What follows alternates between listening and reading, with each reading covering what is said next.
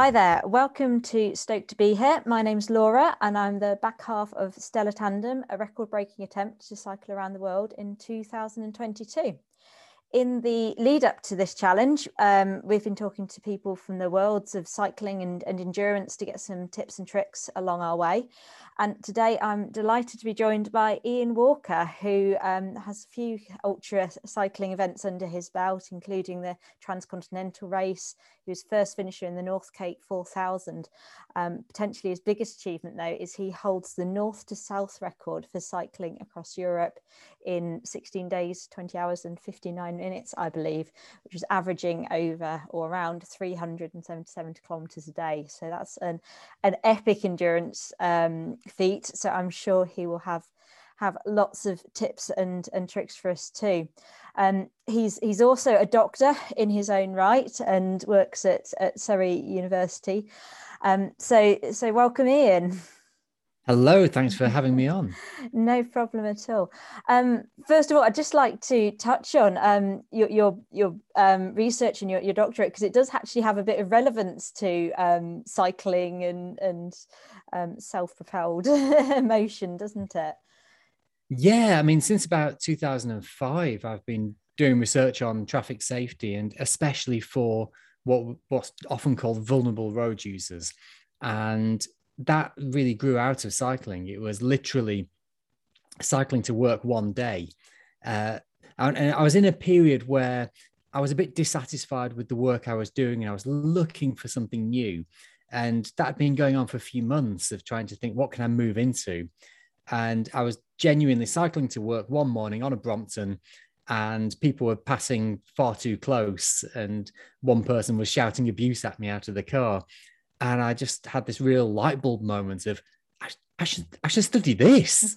I should study why this is happening and why I don't feel safe on this road here. And I've been doing that ever since. If I'm honest, I don't do quite as much of that as I'd like to. In an ideal world, I think I would just do traffic safety because I find it so interesting and so important, but it's quite hard to get it funded. And partly for that reason, I find myself pulled into quite often into doing other sort of related things. I do a lot of work on sustainability and travel mode choice and things like that. But I think my first love is that traffic safety. Yeah, that's amazing. I think it's really rare to have an ultra distant cyclist or potentially other sports as well that you've managed to relate your job so much to it. It's obviously quite a niche thing, and yeah, I don't think I've come across somebody that's managed to align the two quite so well before. It's actually kind of coincidental though. There was a long period where I was doing research on cycling but not actually doing very much. And for quite a few years I almost felt like a little bit of a fraud, that I was expressing professional opinions on the subject, but not doing it. And I actually feel a lot happier in some ways, the fact that everything's fallen back into line. Well, I think you're certainly qualified to talk about the subject of cycling now. I think you've done enough miles for sure. And the other kind of interesting thing about you is you kind of, I suppose you come into it later in life, you could say, because you've not always been an avid cyclist or an ultra endurance. And I think it's true of quite a lot of the kind of people that do ultra distance events, be it running or cycling. So just a brief summary, how did you get into it? What happened? What was it like kind of growing up for you? And yeah, how did it all come about? It was all very unplanned and all quite late in life. So yeah, I'm about to turn 48 as we speak. And this all really started when I was just on the cusp of turning 40. So I was doing nothing sporty at all, really. And just as I was 39 and 9, 10 months or something like that, a little bit out of the blue, a friend just invited me to take part in an ultra distance run. And I just had this real moment of, yeah, why not? Let's do it. And went from nothing to running this incredibly mountainous ultra in about 7, 8 months, something like that. And, just absolutely fell in love with the long distance running. It was just this incredible experience, the personal challenge of it, the just the pleasure of watching myself get fitter and get better at something day by day. Because obviously, when you're starting from such a low baseline, Yeah, it's quite you a see steep incline, isn't it? Yeah. exactly, yeah. So you know, obviously, it's quite different a few years down the line when you have to fight tooth and nail to get a 2% gain somewhere. But obviously, in those early days, you get this massive, quick gain, and it's very rewarding. And so yeah, I was doing all the running and I spent several years doing it and I got reasonably good at it. You know, to my surprise, I went into this with no expectation I'd do anything other than get round. But I was generally finishing, you know, the top end of the field. I was generally sort of top 10% in any race I entered, including some, you know, fairly serious ones. And that, you know, I was just very happily doing this. And then everything just went awry. I learned about ultra distance cycling, and there was something about that that just absolutely captured me. And I just went, well, I've got to do this. I've got to go and do this bigger thing, because the thing that grabbed me about the running, the thing that I just loved, was the fact that to do one of these 100-mile races, you just focused on nothing else for a day. And having a single focus for an entire day where nothing else even enters your head is a glorious experience. And when I learned about the transcontinental race on the bike and thought, wow, you could have that same experience, but for 2 weeks, Yeah. then I just had to know what that felt like. And so I just literally the next day stopped running and started cycling. Wow, yeah, then it's kind of all grown from there, hasn't it? And it's Mm. interesting because Stevie, my front half, he's always been a cyclist from, you know, age 11. He was doing his first 100-mile ride, whereas I'd always potted on the bike, but I'd never done. I wasn't a sporty cyclist. I wasn't competitive, so I kind of came to it a bit later too. But do you think there was almost a bit of an advantage for these ultra endurance sports? There's quite a lot of kind of people that are kind of longer in the tooth and more experienced doing it. Do you think it kind of lends itself to people that have got a maybe a bit more life experience and things like that? Yeah, it's a really good question. Possibly. I think certainly in the running world, uh, you know, like you've just alluded to, a lot of people do get into it later. And the ones who are really good at it often get into it after being fast as a young person. Mm. So the really, really great ultra runners were pretty good marathon runners in their early 20s. And then as they just begin to slow down a bit, they take that incredible fitness across and translate it to this longer, slower world, and then just absolutely dominate it. And you know, people like Jim Walmsley in America and people like that are great examples of that. In the cycling world, I don't know, because on the one hand, you don't have the physical beating that you do with running. So running just really punishes your body. And I remember I used to come downstairs most mornings just feeling like I'd been beaten up the day before. And as soon as I started cycling, that was gone. So there aren't those long-term stresses on the body with cycling that mean you can't do it for long. But then on the other hand, and I think this might be more where you're going with this, experience and self-restraint and knowing yourself do go quite a distance with these things. And self-confidence, having been around the block a few times, having solved problems in the past, I think all of those things do help. And so maybe if you've had a typical youth and maybe not, you know, spent your whole time dealing with adversity in your younger years, then maybe being a bit older does help. But you never know. There might be some 22-year-old out there who's had an incredibly hard life and learned all sorts of lessons who will trounce us all. Yeah, no, it's interesting to see, and I think endurance sport is a growing field, so maybe it will just take a bit of time for the youngsters to catch up, as it were. Yeah. um, and obviously, yeah, you've got a full-time job. You're obviously very invested in your work. But for events, you know, like the TCR, the North Cape, and obviously the record attempt, you're having to fit in the training for this around your job and around your work, and this is something that I've had to be quite inventive with as well. So it's trying to kind of squeeze those hours into the day. And I know you've been kind of an avid commuter, but yeah, how have you gone about kind of factoring all that in? Yeah, the commute was the secret. I think if I hadn't been commuting to work every day, which is kind of an 80-kilometer round trip in my old job, then I'd have really struggled. And one of the reasons is, well, actually, I saw it in lockdown. So in the start of lockdown, I was trying to keep the same level of fitness and activity up. And I found it hard to go out and just do 3 hours riding when I wasn't going anywhere. Whereas going 3 hours riding every day to and from work was fine because I was just getting to and from work. Whereas taking 3 hours out of my day when there was no actual reason to do it, it actually felt self-indulgent to take that same length of time. And it just goes to show how important perception is, because the length of time is the same, but doing it purely for fitness felt self-indulgent in a way that doing it for fitness and getting to work didn't. And if I'm honest, I don't know if I would have been able to do as much training if it hadn't been for the commute. Yeah, I mean, it definitely helps to factor it in. I mean, have you were you very strict about it? Was it like, right, every day, no matter the weather, no matter sunshine, pouring rain, whatever, were you always on the bike? Because I'm quite an avid commuter. It takes quite a lot to put me off. So yeah, did you kind of really stick to that schedule?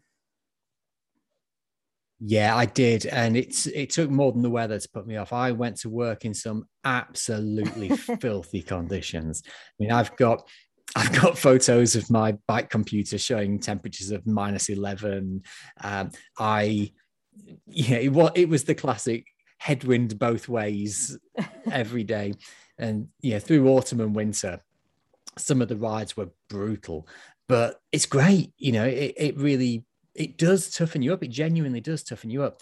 One of the other things that actually worked surprisingly well with the commute that I hadn't planned but really paid off was, because I'd be leaving work at the end of the day, 5 o'clock or whatever, I would quite often misjudge my lunch and not eat enough, or I'd eat too early. And basically a lot of my rides home were spent bonking.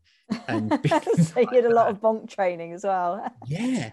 But also, I think what it was, not only was that sort of, that physiological bonk training that some people do, but what I've learned, and you may well have learned this as well, there's a knack to cycling when you're knackered. Yeah. there's a trick to getting reasonable power into the pedals, even when you don't feel it. And I don't think I'd have learned that trick if I hadn't so often had to get myself home, which was, it's quite hilly. It was a hilly route. And yeah, there are ways to get yourself up a hill when you've nothing in the tank, but you have to learn it the hard way. Yeah, and I think that's true. And I don't know if my physicality makes a difference. I think Stevie always seems to bonk a lot easier or earlier than I do. If he's out of food or energy, that's it, he's gone. Whereas I can truck on. I famously once did a 140-mile ride on one rather big pizza, but that was it for the entire ride. So wow. Yeah, I think there's most people use a bike. Yeah, I was on the bike. I didn't take the pizza with me. But yeah, it was there's obviously ways to tap into those reserves, aren't there? Definitely. Yeah. And yeah, obviously the training is a massive part of being able to do all these kind of adventures, but the planning, I'm finding, is a huge part as well, and that's taking a huge chunk of time. I mean, did you find how much was involved in all of these kind of events? Was it because the things like the TCR and the North Cape, you're planning your own route as well, and I assume that kind of fed into planning for your Europe record too? Well, I mean, at first, let me just say that the amount of planning I did is nothing compared to what you must be doing. Yeah, because I've crossed a continent 3 times in different ways, but To go around the world, the logistics of that must just be mind-boggling.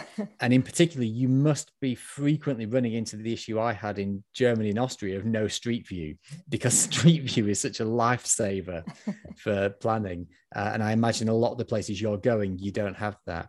But yeah, I was a real planner. I really, really planned to the nth degree.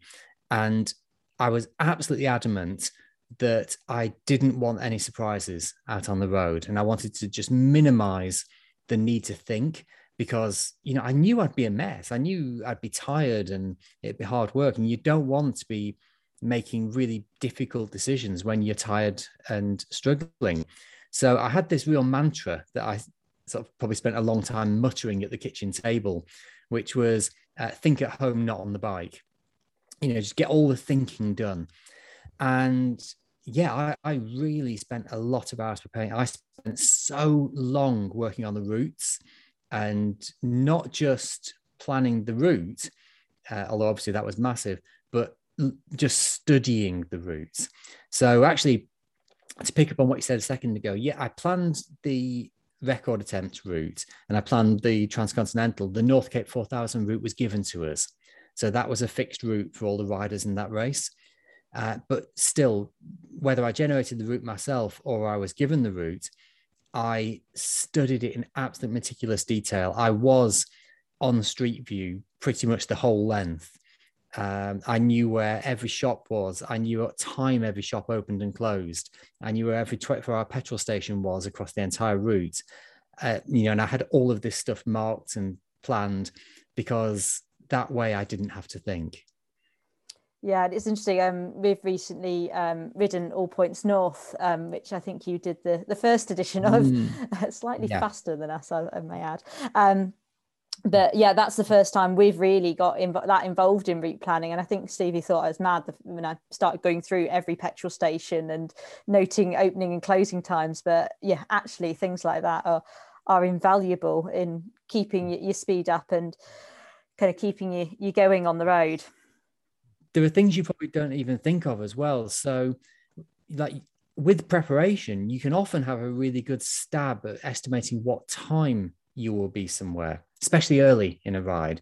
And that way you can say, well, you know, maybe I will go through this city because it's going to be 3 a.m. and the traffic won't be bad. So, and you know, that can influence you. But, you know, my planning would also involve things like I knew what the moon was going to be doing, because I'd look that up, because it makes a big difference if you're riding at night, if there's a full moon or not. So if I've ever been doing a ride like that, I've got all the moon data as well, because that's the sort of thing that can make a big difference to the comfort of going through the night. Yeah, now you say that, that's actually really obvious, isn't it? And yeah, but I'd never thought of checking that in advance. That's, yeah, a really good point, actually. And one of the things I've noticed is you're really strict on the bike about, and this is, I mean, it's akin to a lot of the fast record breaking riders like Mark Beaumont, for example, is reducing the faff time on the bike. And it's something that we kind of did quite well on at All Points North. We failed a little bit at the last control. It kind of all went out the window then. But do you want to kind of share some of your strategies for just being really efficient with your time on and off the bike, essentially? Yeah, I mean, I think it's always going to slip a bit when you're self-supported. You know, I, like you, was just doing everything myself. I was having to find my own food, make my own repairs, do all that stuff. So yeah, you're never going to be 100% perfect and be in and out in 15 minutes every single time, but it doesn't stop you aiming for it. And yeah, some of the tricks are having a little mental checklist before you stop.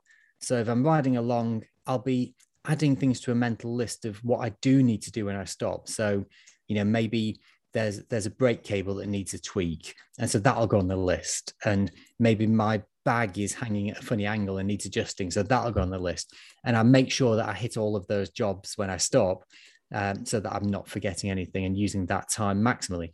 And again, in terms of using the time as best as possible, you can be thinking, well, what's the right order to do things? So yes, I need to adjust my brake cable and tighten my saddle bag, but actually, obviously, you should do that after you've started eating, because then the food can be digesting while you adjust your bag, but you can't adjust your bag and then eat the food. So there's always an optimal order if you've got a set of jobs as well. One of the biggest time sinks, if you're self-supported, and this is going to be an absolute monster for you, is every shop is completely different. Every country's food is different.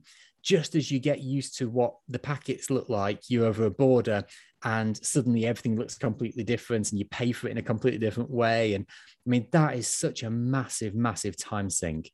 The time spent learning shops and just trudging around shops. Now, I guess you'll have a big advantage that you can divide and conquer with two of you.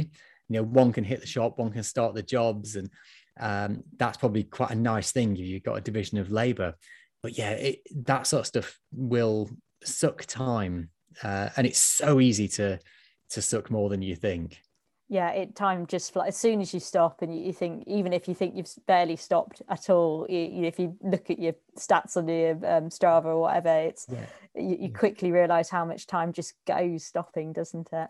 Yeah, actually, and just as a little tip there, actually, grabbing a hot drink is quite a good strategy. So obviously it's just really nice anyway. Hot drinks are great, but it's quite a handy way of telling how much time has elapsed. Just instinctively. Because by the time it's ready to drink, it's time to go. Yeah, no, that's a good point, actually.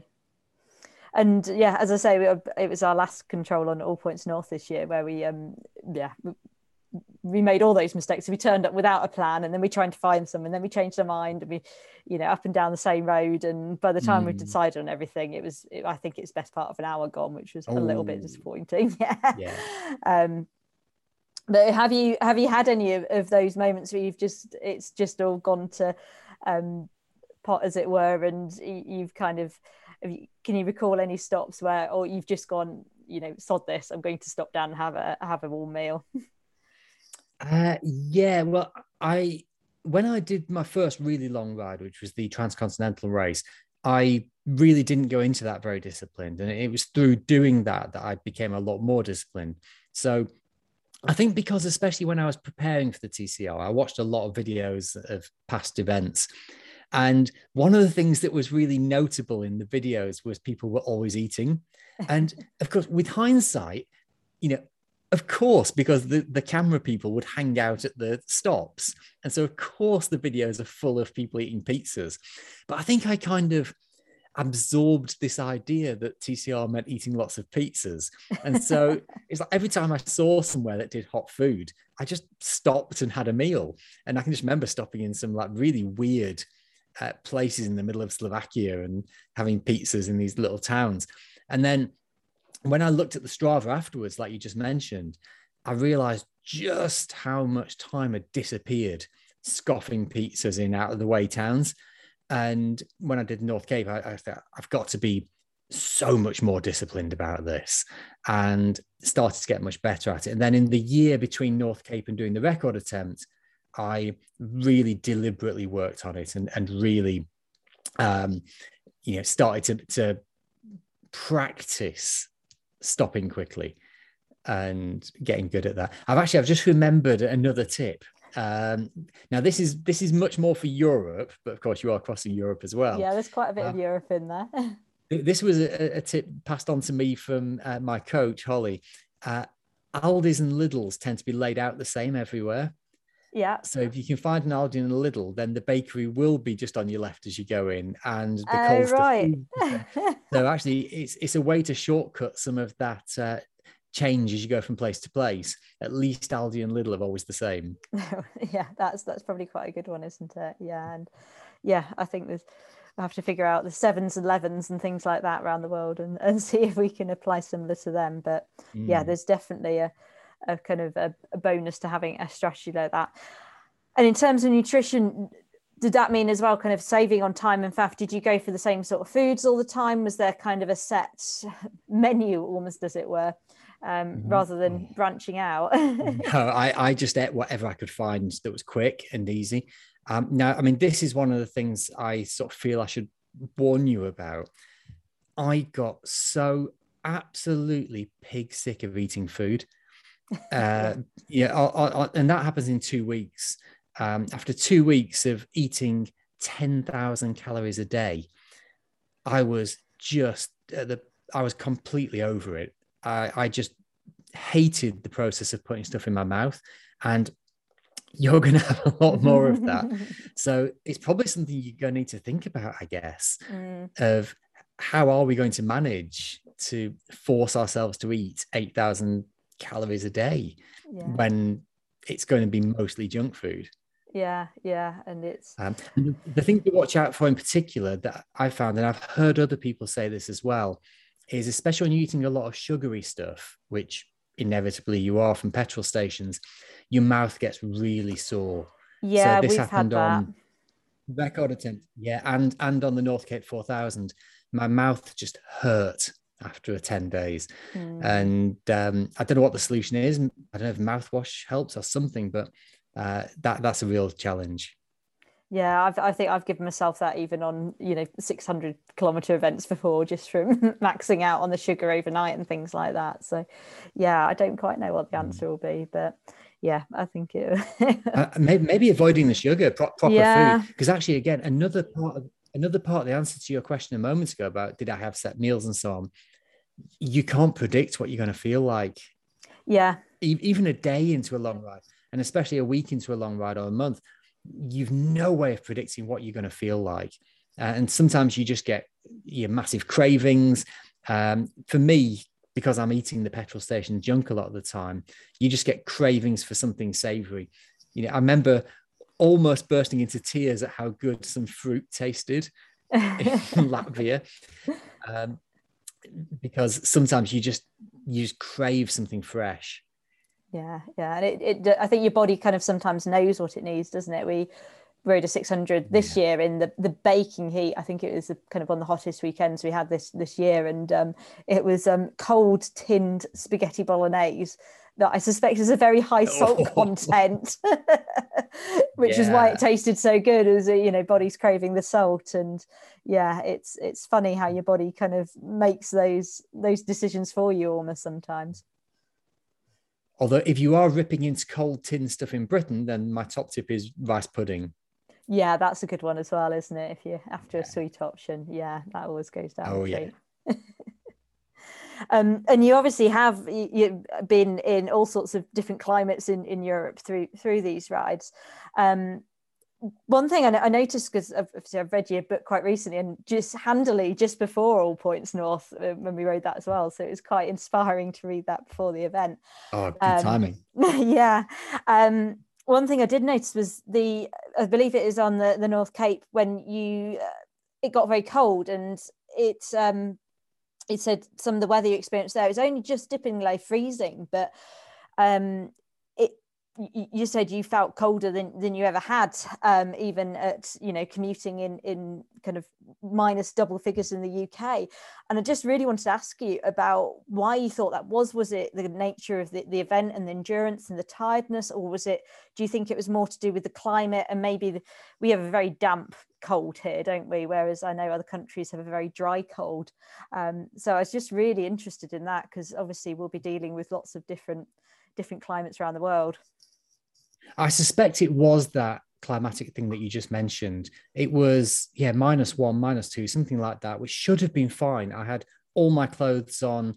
I ended up with my sleeping bag stuffed under my jacket and newspapers shoved down my clothes, and I was still too cold. And it was just something about the air. It's the moving air of my body. So if I got off the bike or stopped, then I was absolutely fine. But as soon as the air came over my body, it was absolutely brutally cold. And so it must be something about I don't know if it was very dry or very wet or something, but there was something about the air that just stripped the heat away.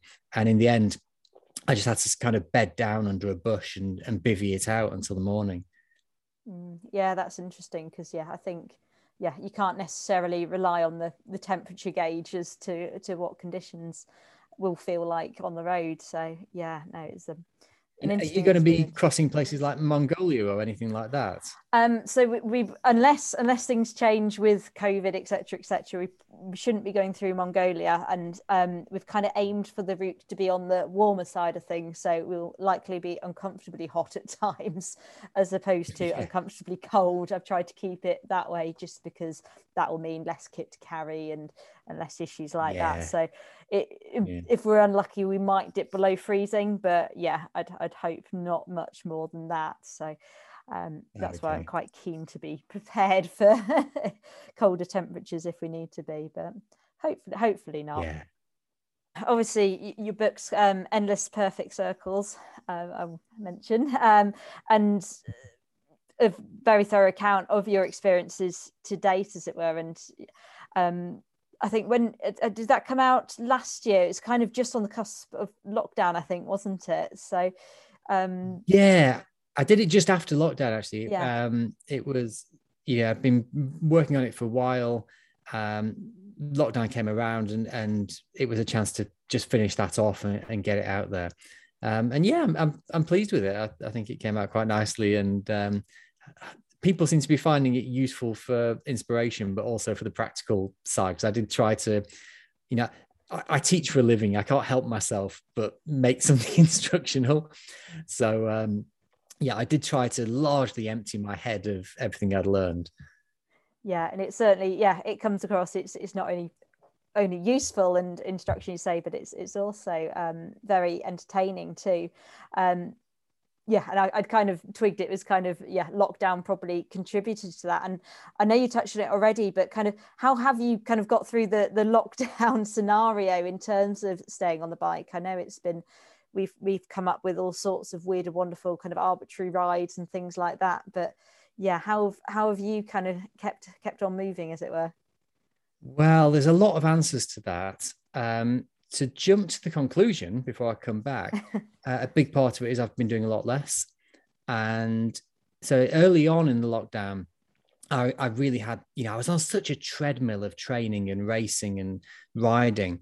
And I was just really feeling this incredible drive to keep going and keep getting the training in.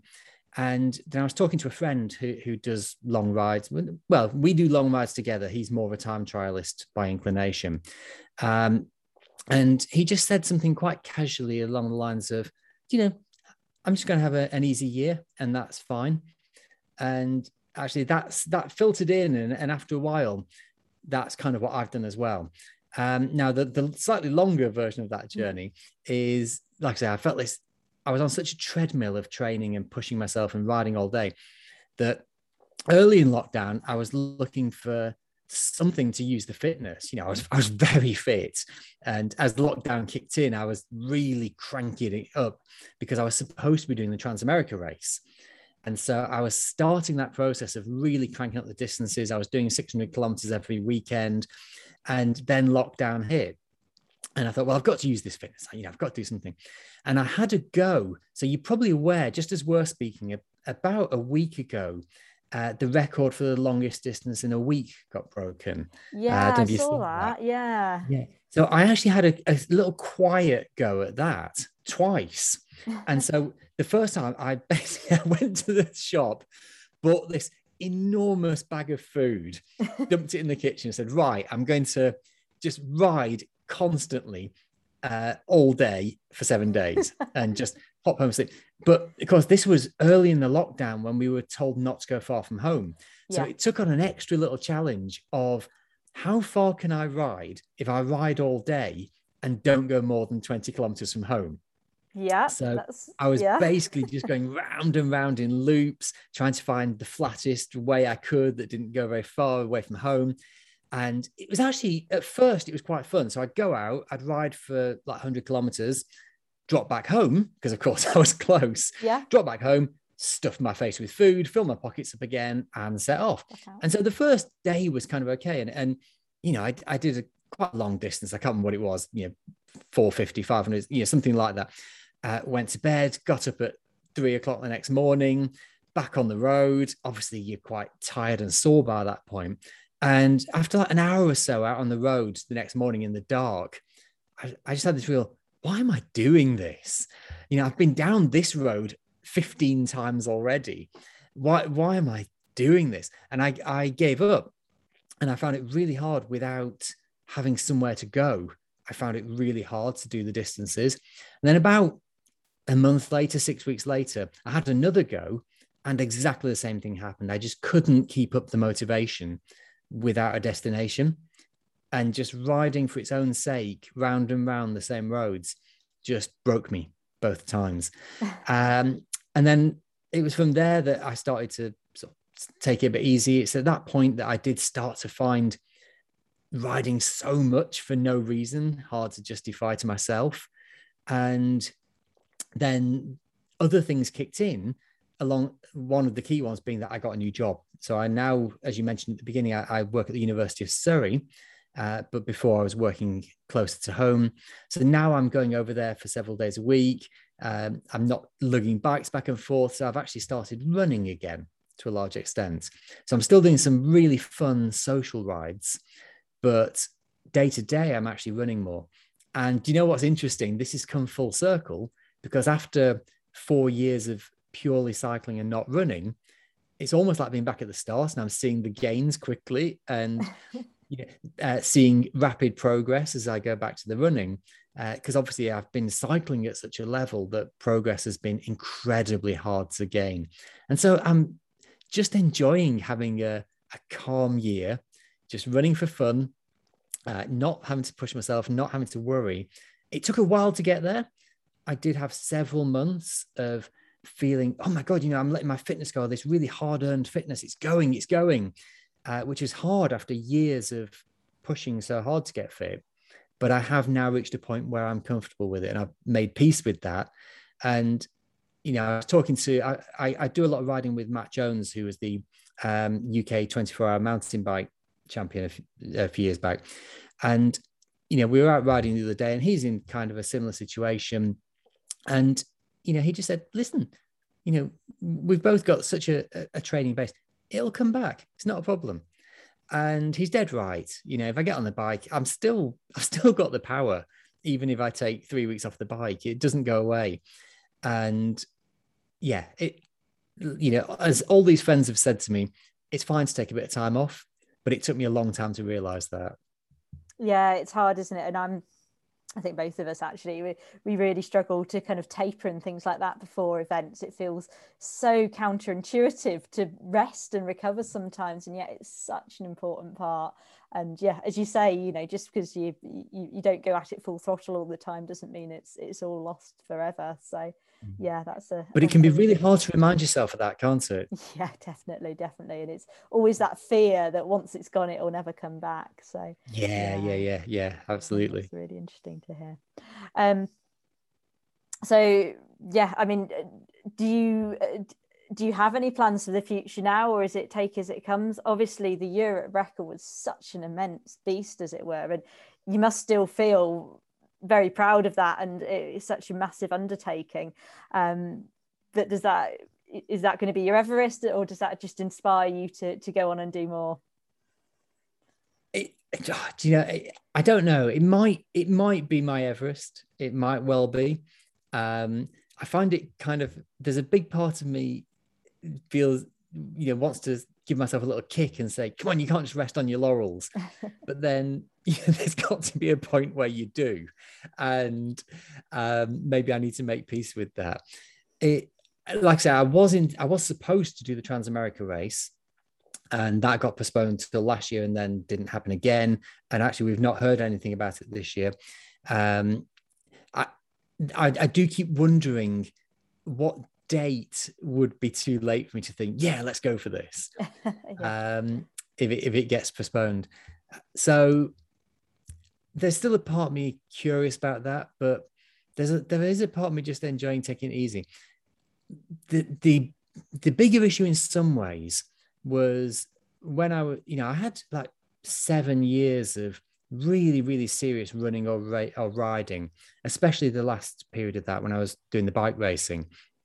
And it really dominates your life. You spend so long doing the planning, doing the preparation, getting yourself ready for it. And I've got to say, and I say this partly genuinely to share this with a fellow rider. When I finished the Europe record, I had several months of feeling really bereft. And, I'd spent so long having this target that suddenly to not have this thing in my life, it was almost a little bit like a bereavement, that suddenly a huge thing that was central to my existence was suddenly not there anymore. And it took a lot of getting used to, actually. And my coach had warned me, because she's very good at her job, and she had warned me, but I hadn't appreciated just how big it was.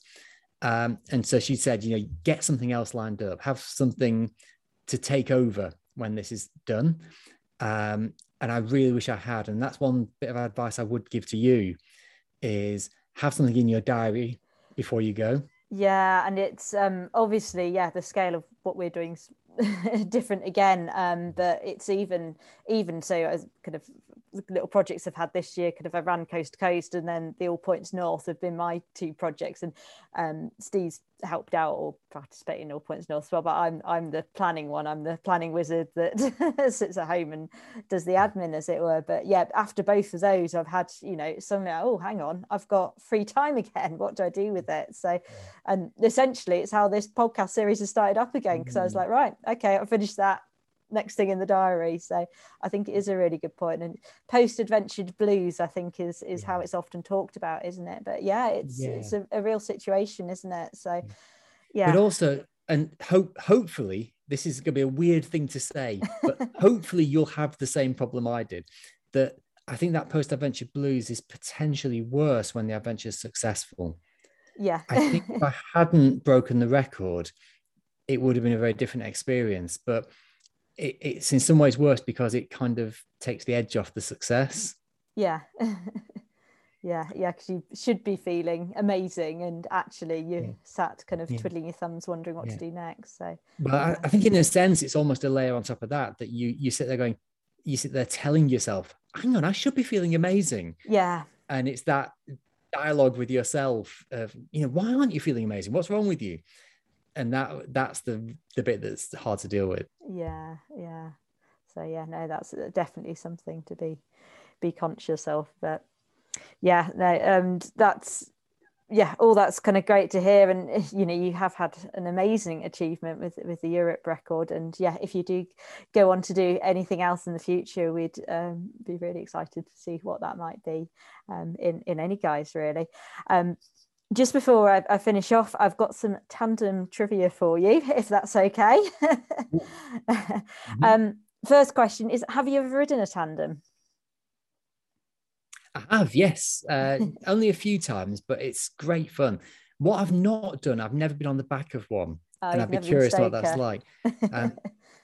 No, because being on the front's an amazing. If people listening to this have never done it, you've got to try it, because it's like riding an e-bike, that it looks normal, but suddenly there's all this extra power coming from somewhere you can't explain. Yeah, they are rear-wheel drive in my book, for sure. Being Stoke is a different concept, because it's a bit like being on a roller coaster, but you can't see where you're going. There's a lot of trust. If you're used to being a solo cyclist, it's actually quite you have to flip your mind quite a bit to realize that you can't change gear, you can't brake, and you can't see where you're going. So it's an interesting experience.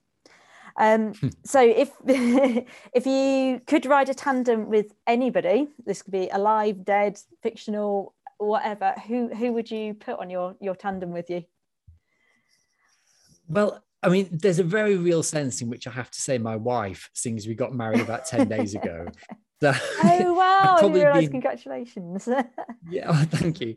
I'd probably be in quite considerable trouble if I didn't say that. Now, as you'd probably imagine, I have mooted the tandem idea quite a few times, and she adamantly refuses on the grounds that she's a control freak. And I keep saying, well, why don't we just go the other way around? You go on the front and steer. I'll happily sit on the back and do the work. And yet, for some reason, it's not emerged. Okay. There still might be time yet, but I think it either goes one way or the other on tandems, and I've heard them called all sorts of names, but it works out well for me and Steve. So I think I'm a strong advocate for it. Yeah, I wonder if we need one of those like the Pinot or something like that, where one's on a bike and one's on a recumbent, and Yeah, you're both yeah. looking for something like that. Yeah, they look like great fun, actually. Yeah, we saw a couple who started out on PVP when it was last on one of those. And yeah, they're another exciting beast altogether. Have you seen the back-to-back ones? Yeah, I think I've seen pictures. I might have seen one, but I don't think I've seen one ridden yet. I don't know if I'd fancy that one, to be honest. Yeah, years ago, I visited the World Human Powered Vehicles Championships because they'd asked me to go over and give a research talk. And I got talking to two guys who had one of the back-to-back recumbents. And apparently being the stoker on that is just miserable because you have to interact with everyone who passes you.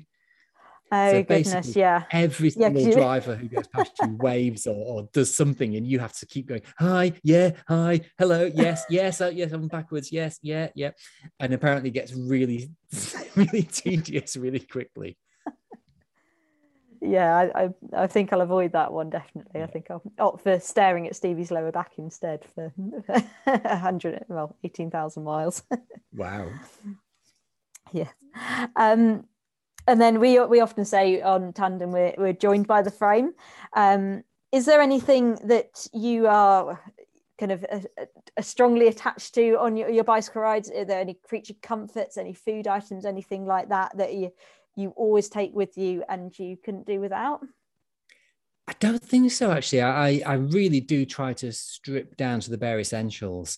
And I think the only things that I would miss would the technology, actually. It's the computer and the phone, because they allow you to do it. They make the navigation possible. They make finding accommodation possible.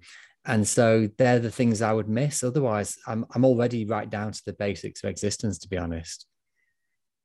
Fair enough. Yeah, I mean, there's a lot to be said for traveling, right? And we've got a draft kit list already, but I think that, we'll be seeing what we can get on and off that over the months to come. You can always buy things. Just go with the minimum, and you can pick stuff up if you need it. Yeah, and that's a good point as well. It's not like we're off into the wilderness and never to see civilization again. So, exactly. Yeah, it's nothing set in stone. No, and we're hoping to use kit drops as well because of the whole. There's no rules for supported, self-supported. Obviously you were self-supported in your record, but we're kind of the opinion we'll be mostly self-supported. We won't have any support crew as such, but we're more than happy to pick up stuff that we've had dropped around the world for us. Just to and especially parts. I mean, where are you going to find an extra long gear cable in? Yeah, exactly. Yeah, and things like that. Tandem specific parts, and I think we figured out we needed 10 chains, something like that as well. So we're not carrying those, I'm afraid. Chains are so heavy. Yeah, I mean that's. I mean, they're at least 250 grams each, aren't they? So that's like best part of 3 kilos. Yeah, I think, but I don't think we'll be trying to shed that weight off ourselves. I think we'll be as light as possible, but it won't be, so we can carry chains around the world. And last but not least, why should we ride a tandem around the world and try and break the world record together? It's well, whether you break it or not, and obviously I really, really hope you do. It's something you'll never forget. It's one of those things that for the rest of your life, it will be defined according to this point in time. Everything you ever say in the future will be, oh, it was just after I did the record, or just before I did the record. And it's one of those very rare instances where you get those little landmarks in your life that everything gets judged by. Oh, that's a fantastic point. Thank you so much for coming on. It's been great to chat, and you've come up with loads of little interesting nuggets of advice there. So I'm actually really looking forward to going back and editing this and listening all through and hearing those all again. But it'll be great to see what you get up to in the future too. So thanks so much for coming on. We're following you closely as well. Thanks. Amazing. Thank you.